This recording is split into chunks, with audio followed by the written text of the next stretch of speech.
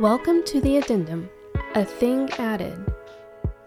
On this podcast, Pastor Eric Williams will add to, clarify, and supplement the most recent teachings at Fellowship Renewed Church.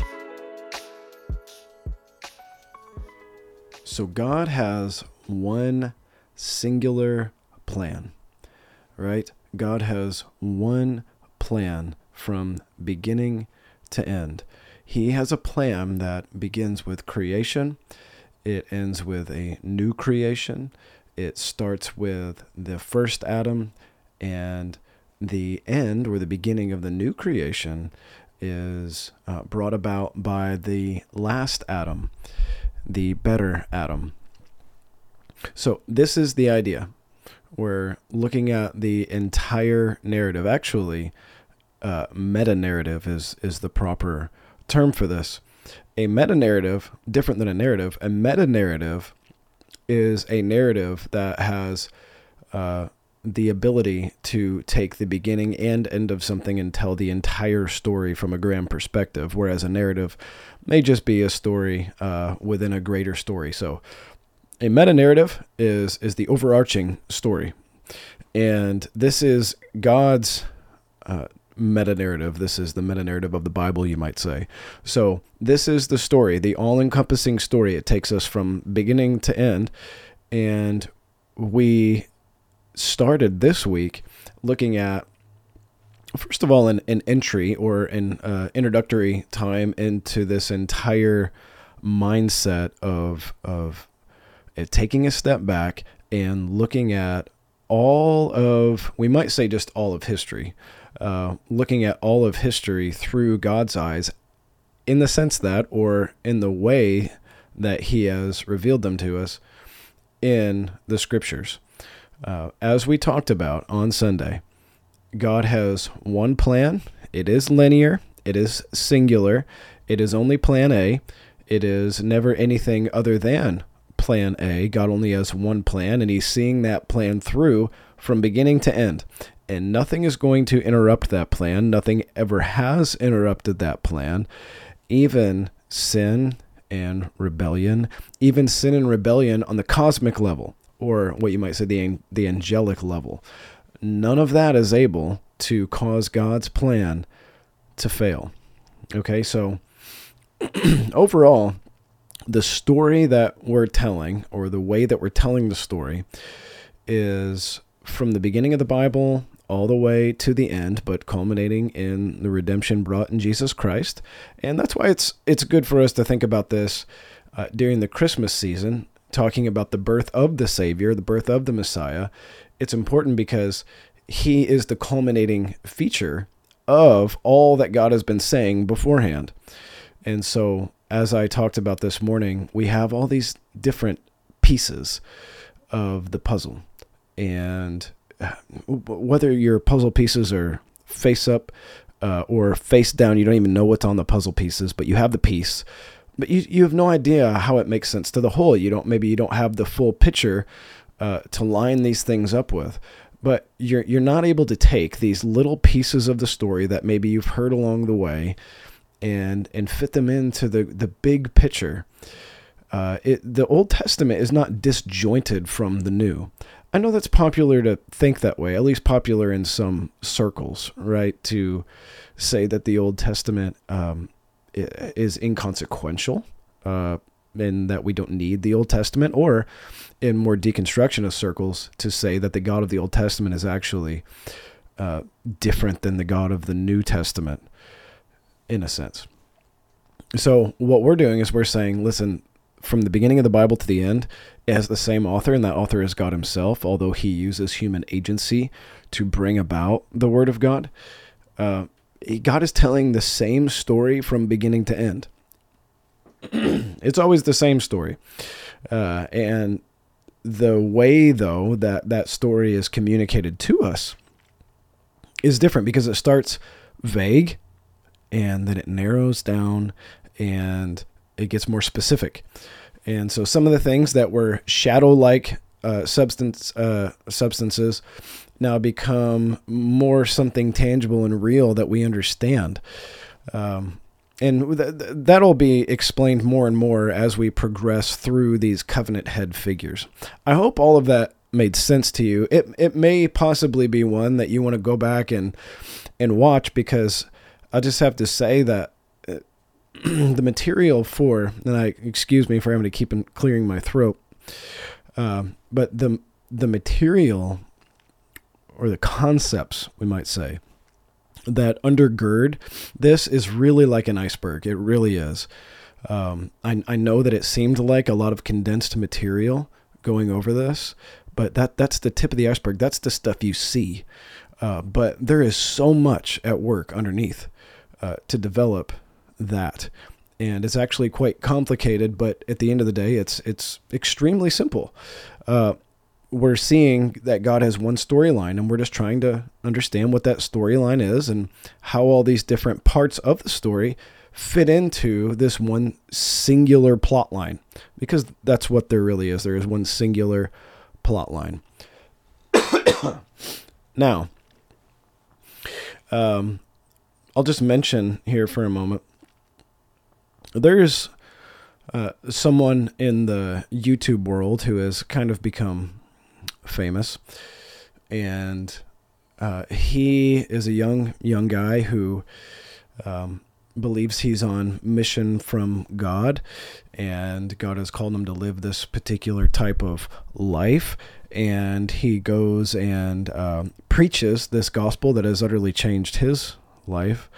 And like I said, he's become very popular. A lot of people are kind of intrigued by his story, I might say.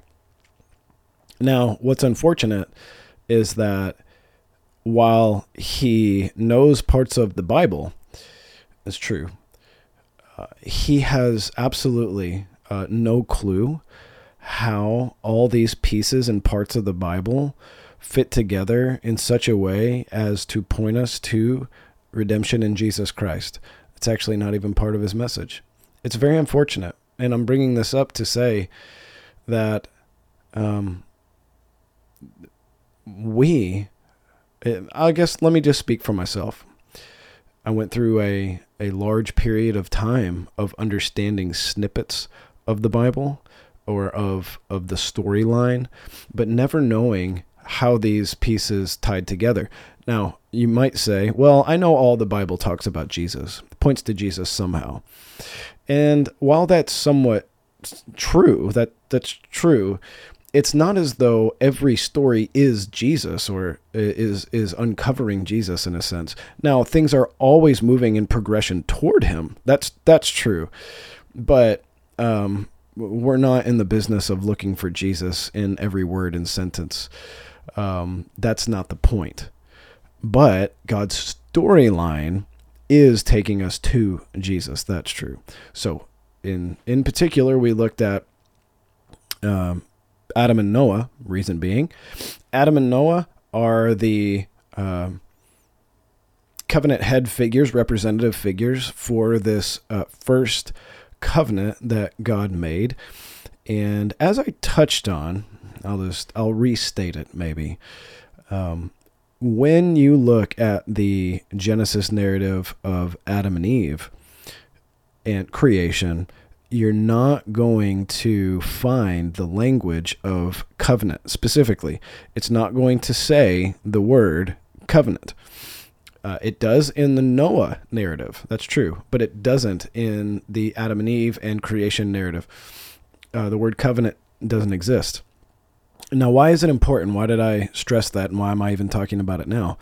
Because it's fundamental to see that God enters into relationship with his creation, specifically with humanity as the representative head of all creation, that God enters into covenant agreement with creation from the beginning.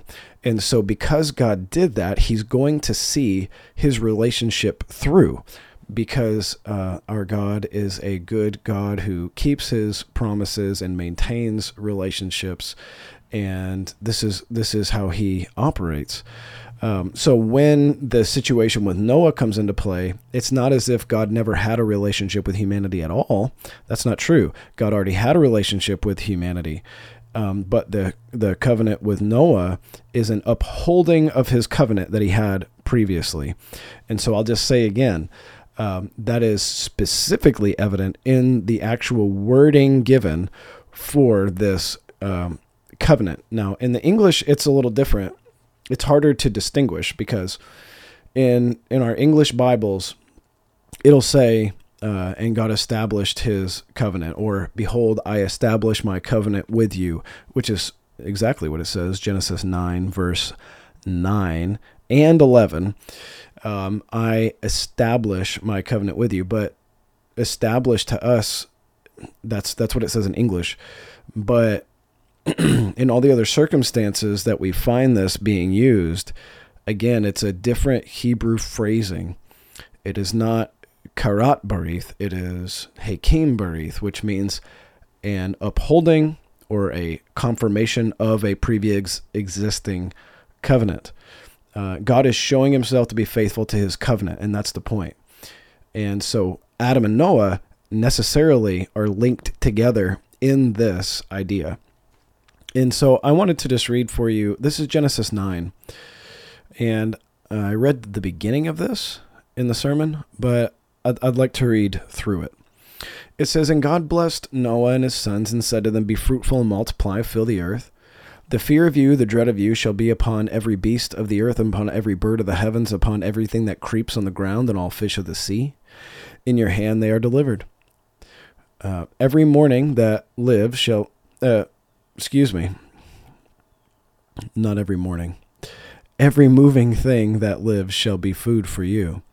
And as I give you the green plants, I give you now everything. But you shall not eat flesh with its life, that is its blood. And for your lifeblood I will require a reckoning. From every beast I will require it, and from man. From his fellow man I will require a reckoning of the life of man. Whoever sheds the blood of man, by his own blood shall it be shed. For God made man in his own image. And you, be fruitful and multiply, increase greatly on the earth, multiply in it. And God said to Noah and to his sons with him, Behold, I establish my covenant with you and your offspring after you, and with every living creature that is with you, the birds, the livestock, the beasts of the earth, as many came out of the ark. It is for every beast of the earth I establish my covenant with you, that never again shall all flesh be cut off by the waters of the flood. Never again shall there be a flood to destroy the earth. Okay, so I think that the whole overarching idea is found right here in reading this passage. The be fruitful and multiply, the fear of you, dread of you, all of this is certainly speaking to Adam, or as Noah, as the new Adam figure in this situation.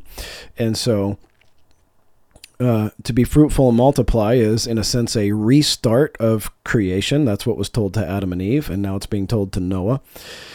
And instead of giving just the plants for food, now they are given animals for food. Remember, because fundamentally things are different on creation, in the creation. They are told to be fruitful, multiply, and increase.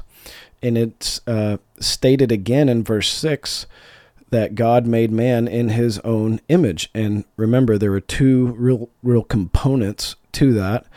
And one is about sonship, and the other is about rulership. And so part of this is about multiplying, right? And then the other part about this is ruling. And so you're multiplying and you're ruling. And this is what God has given to humanity. And so he said, I establish my covenant with you and your offspring after you, and with every thing that moves on the earth, all moving things. And God, it's different to see that God has been in the business of establishing a covenant with a covenant head and then subsequent generations. This is what God is doing, and he's doing it with humanity. He's doing it with all creation. He's doing it with all living things. And although the covenant with Israel is what's most prominent on our minds, it is what's called the Old Covenant in the New Testament, is that covenant with Israel and Moses. But God was creating covenants that preceded that, and we have to view the covenant with Israel in terms of the covenants that had come before it. So we had a covenant with creation, and Adam and Noah as the representative heads of this covenant. And then we're going to have a covenant with Abraham, and then we're going to move into this other covenant through Moses to Israel and then David. And so we need to see the relationship of the covenants to one another. So the covenant with Israel is not a standalone covenant as if no covenants with these people had ever been made. Another very important point that I want to make here as we need to bring this to a close here already.